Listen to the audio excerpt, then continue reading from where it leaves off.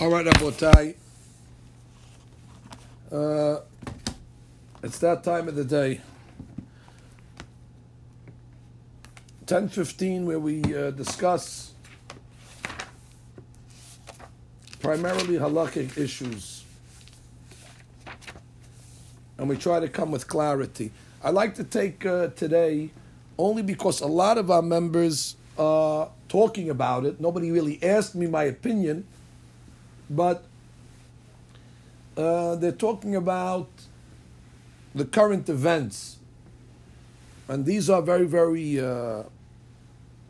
unique current events of the helter-skelter that's going on in the world and in our cities, with the rioting and the looting and the criminal behavior and the stealing and the abuse. This is what the Mishnah says, Arba'a Avot Nezikin, Ashor, Abor, Mavev, all the Nezikim and all the Mazikim are coming out. And the fear that the people have with all this, mobs and thugs that are coming out of the woodworks, and you see everything on the videos, breaking Beresh Gele in the wide open. And you don't hear too much criticism from the leaders, from the political movement. They are placating. You see everybody kneeling down. Everybody's kneeling all of a sudden. Everybody became religious now. They're kneeling to what? To the pressure of the thugs and all this behavior. So they're asking the rabbi's opinion on the events. We look at it from a Torah perspective. I know this is not a perspective hour. This is a halachic hour, but I'll take the advantage to give perspective this morning. This is a question, however, one of our members asked me yesterday, so I will deal with it immediately. The question they asked me yesterday was, when is Mashiach coming? So I am going to answer that question this morning, Rabotai, in the time that I've been allotted. Some of you are saying, what do you mean? I could ask you a question like that and you give an answer to it? Yeah, I'll give you an answer to it. When Mashiach's coming. You should have answered to me 2 weeks ago. I would have given it 2 weeks ago. You asked me yesterday, I'll give it to you today. It's actually a Gemara. The Gemara is in Sanhedrin on Daf Tzaditet, page 99. On top of the page, top of the Amud. V'hainu de amar lehahu mina l'Rabbi Abahu. There was a certain mean. Mean is a non-believer, an atheist, a pikoros. So he tells Rabbi Abahu, matai atem Mashiach. He told him, Rabbi, when's Mashiach coming? Amar le lechi hafe lehu hashocha lehanehu inche. He said that when darkness is going to cover people like you. Amar le melat kalaytatli. You're cursing me, Rabbi? Amar le keraketiv. What? It's a pasuk in Yeshaya. Ki ne'achoshech yichase eres va'arafel le'umim va'alayich yizrach Adonai uchvodo alayich yira'eh. The pasuk says, when the darkness sets into the land, and when the clouds come in to the nations, then the light of God will shine on the Jewish people, and His glory will be manifest. What is the explanation of this Gemara? What does the goy care when Mashiach's coming?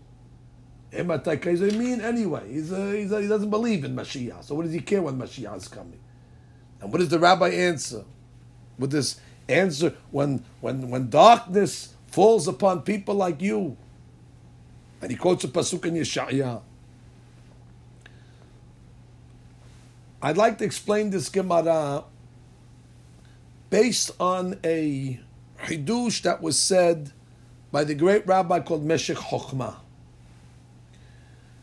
Meshech Chochmah was a rabbi called Meir Simcha Kohen. Rashi Tevot Meshech. Meir Simcha Kohen, Midvinsk. and he wrote a masterpiece of a Perush on Hamisha Amshei Torah. I recommend it to all our members to get a copy of the Meshech Chokhmah on Hamisha Amshei Torah. You'll see over there's tremendous ideas and hashkafa and Jewish ideology that are, written on those holy pages. What I'm quoting you now comes from what he said in Parashat Acharemot. Over there he introduces to us a concept of what is a tzaddik. What is a tzaddik? What makes a person tzaddik? So again, like a Tamir Hakam, he says it depends.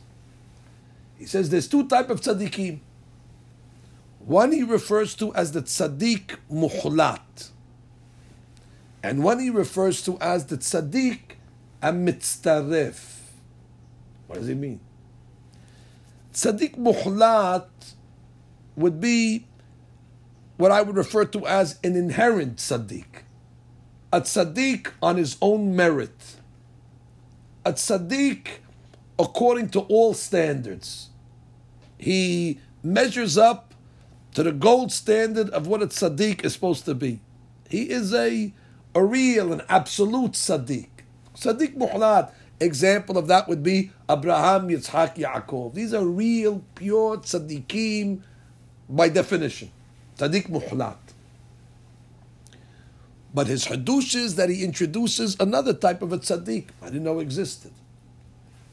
The other type of tzaddik he refers to as a tzaddik ha-mitztaref. What is a tzaddik ha-mitztaref?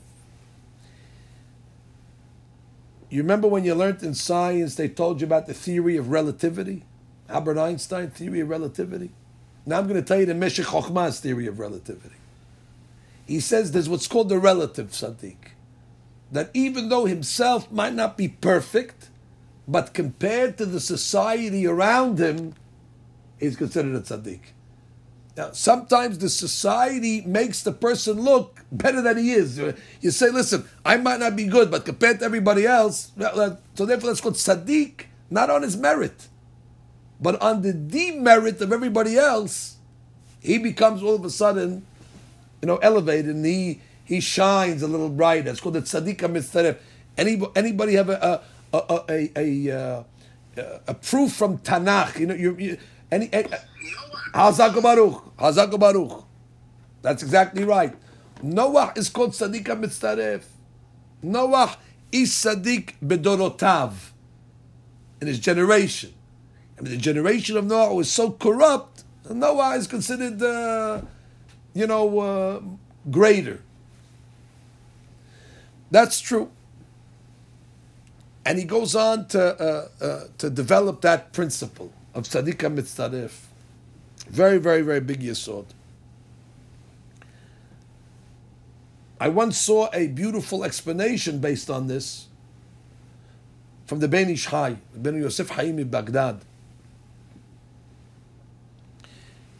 It was a derashah that he gave in Baghdad before Yom Kippur. And he was talking about the korbanot that we bring on the holiday of Sukkot.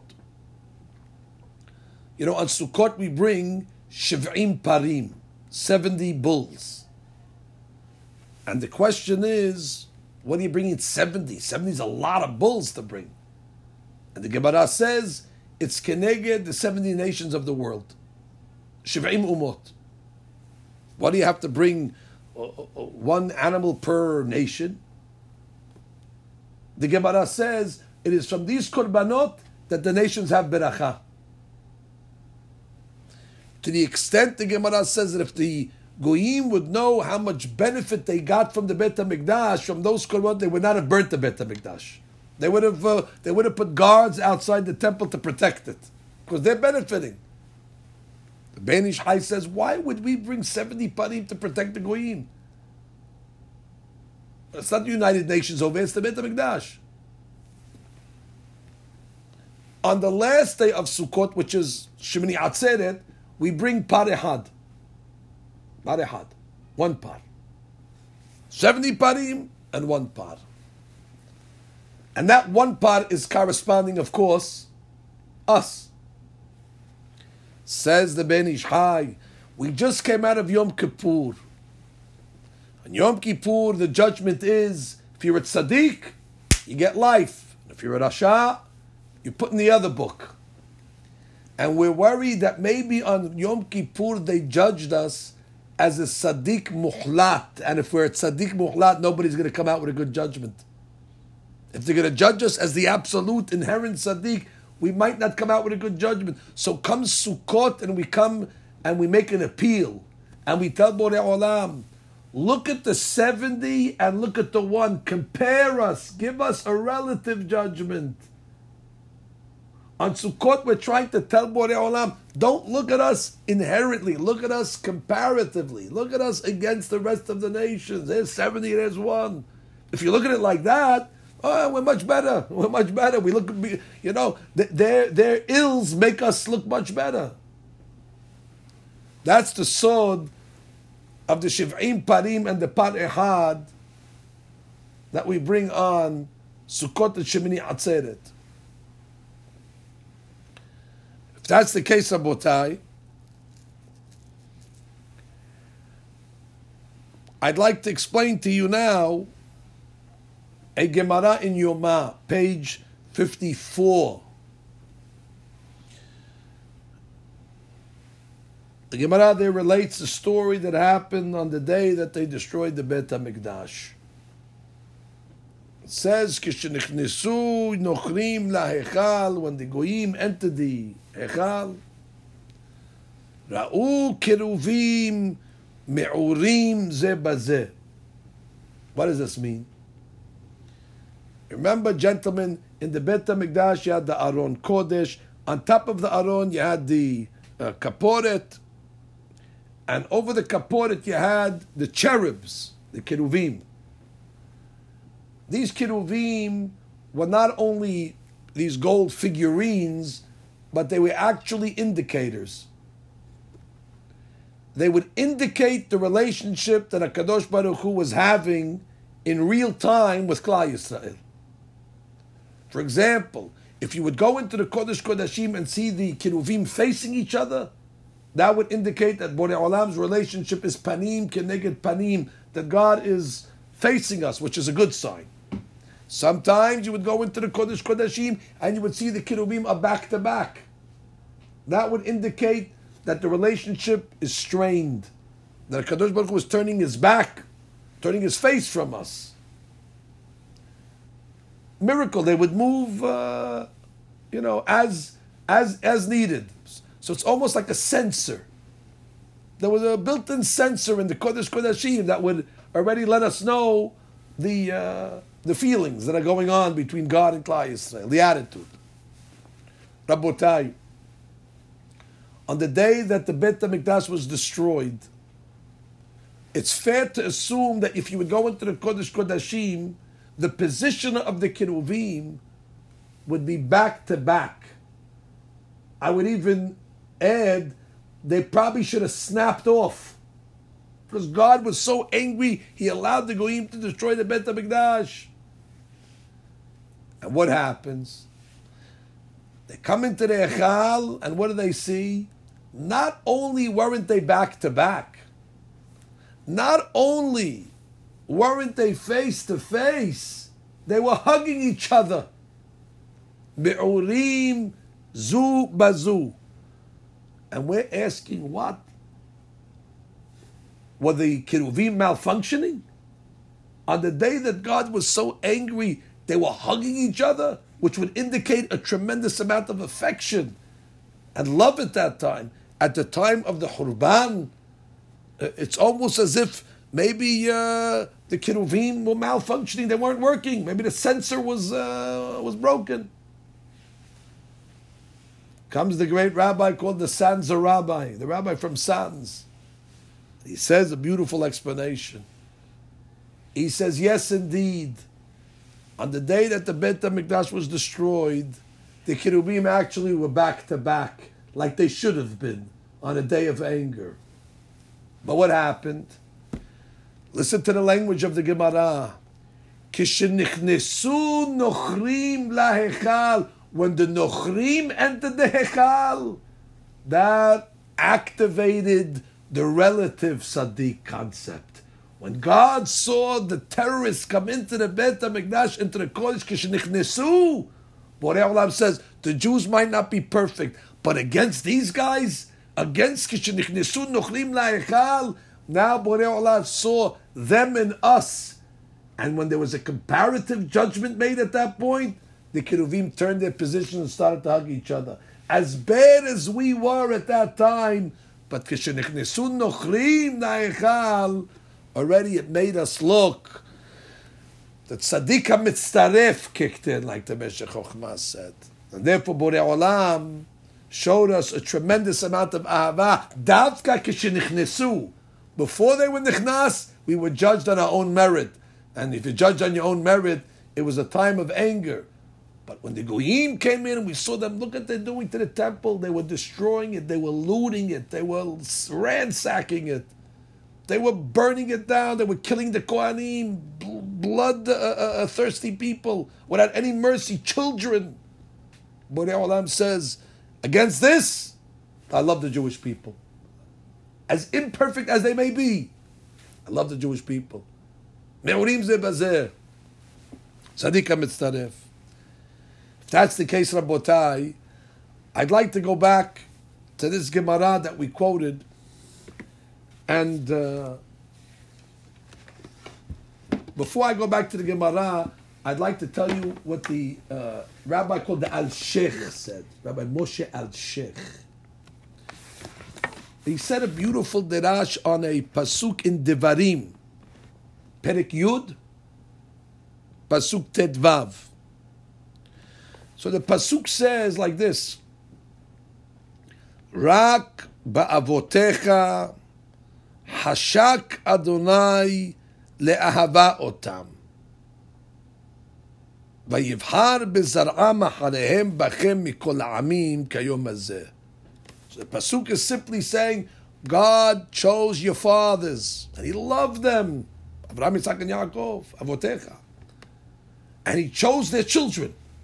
That's us. From all the nations of the world. Says the Al-Sheikh, read the pasuk like this. Rak ba'avotecha, when it came to the fathers of Avraham, Yitzhak, and Yaakov, Hashak Adonai le'ahava otam. God loved them for them, because they were tzaddikim muhlatim. God loved Avraham, Yitzhak, and Yaakov because they were intrinsic. Hashak Adonai le'ahava otam. However, when it came to the children, which is us, Vayivhar bezar'am acharehem, and He chose the children bachem mikol ha'amim. We're chosen mikol ha'amim based on all the nations of the world. Against the nations of Avraham didn't have to be chosen against the nations of the world. He's the standard of what a tzaddik is on all levels. But Vayivhar bezar'am acharehem bachem mikol ha'amim. When it comes to the other the children, so already we need the amim to make us look better than we are. Based on this, Rabotai, I'd like to go back to the Gemara that I began today's talk with. Amar le ha'hu mina l'Rabbi Abahu. The mean tells Rabbi Abahu, Ematay atem Mashiach. When is Mashiach coming? What was he asking? This would be called a sarcastic question or a cynical question. He wasn't asking for a date. He doesn't care when Mashiach comes. He's a mean. He basically was saying, or we would say today, a rhetorical question, as if to say, when is He coming? He's not coming. That's what he means to say. He's not coming. When is He coming? Because the Jewish people, if He's going to come on merit, the Jewish people don't have merit. They don't have merit. There's no tzaddikim. So you're going to wait. There were earlier generations. Today's generation is not as good as the previous. He's not coming. Mashiach is basically the mean saying the Jews are not going to merit a level of righteousness to earn. Basically what the mean was saying, you don't have any tzaddikim muhlatim. And to that, Rabbi Abahu opened the eyes of the mean. And he said, that's what you don't know. That's your mistake. He said, you know when He's going to come? He's going to come. that when the world gets filled with darkness, then already Klal Yisrael is going to have a redemption, because against the darkness that is going to fill the world, that darkness doesn't mean a physical darkness. It means the world is going to sink into an abyss of lawlessness, of immorality, of helter-skelter, of bedlam like we're seeing today, tohu vavohu, v'choshech al penei tehom, the darkness that you see on the landscape of the country, where people are just doing whatever they want in broad daylight. They're robbing and looting and stealing, and the people that are spectating are cheering them on and saying they're right, and this is the way it should be. Shema Yisrael. And the leaders are coming along and saying, yes, they're kneeling to them, yes. And over here, the rabbi comes along and says, the world is going to fall into that choshech, but guess what the prophet said? There's going to come a time where the choshech, the darkness, is going to cover the earth.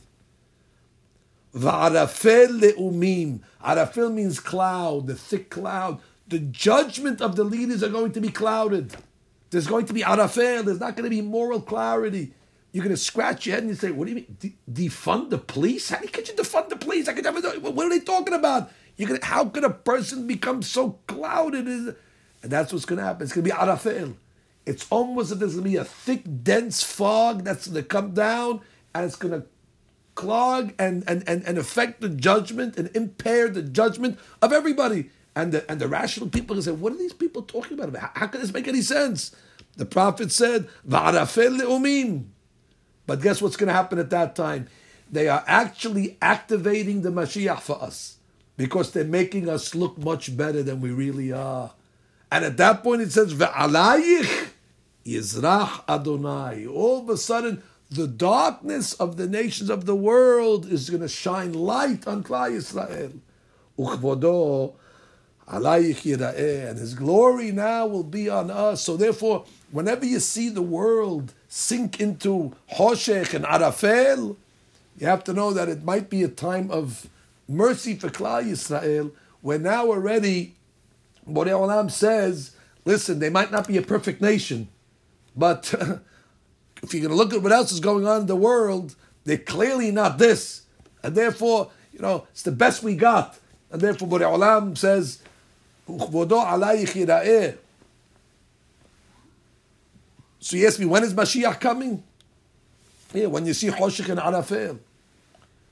So you might, as practical advice, you might want to pack your bags, Rabotai, because Choshech and Arafel definitely is descending down on the planet. So you might just want to, maybe press your Mashiach suit and get out your white tie in order to be able to greet the Mashiach. Now I will conclude. I don't want to Chas v'Shalom lower the standard of our members. I don't think it's. I don't think it should be a goal of any of our members to strive to be a relative tzaddik. I think we have to strive to be tzaddik muhlat. Tzaddik mitzaref is like b'di'avad. If you don't reach the level of tzaddik muhlat, okay, then we say, okay, b'di'avad, you have but nobody should go in to say, okay, I'm going to be Noah. We shouldn't go into it trying to be compared to everybody else. I don't want to be compared. I want to be a tzaddik. Although even Noah, according to many of the tzaddikim, said he was a muhlat as well. My point is that we shouldn't go into saying, well, you know what? Theory of relativity. Everybody stinks, I'm great, therefore I'm happy. No, because then already you're not going to strive for higher levels. We have to strive to be tzaddik muhlat. If we fall from the standard, we have an emergency plan that's called the tzaddik mitzaref.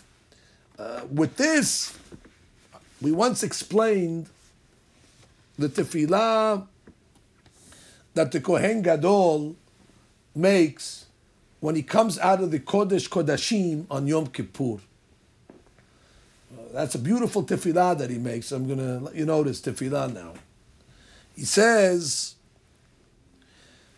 Shelo yitztarchu amecha Yisrael ze lazeh velo le'am acher. Basically, the tefillah is, that we should be independent. We shouldn't need the favors of the goyim. In the simple interpretation, it means we shouldn't need their money. We shouldn't have to rely on the banks to give us mortgages. We shouldn't have to rely on the credit cards to give us credit.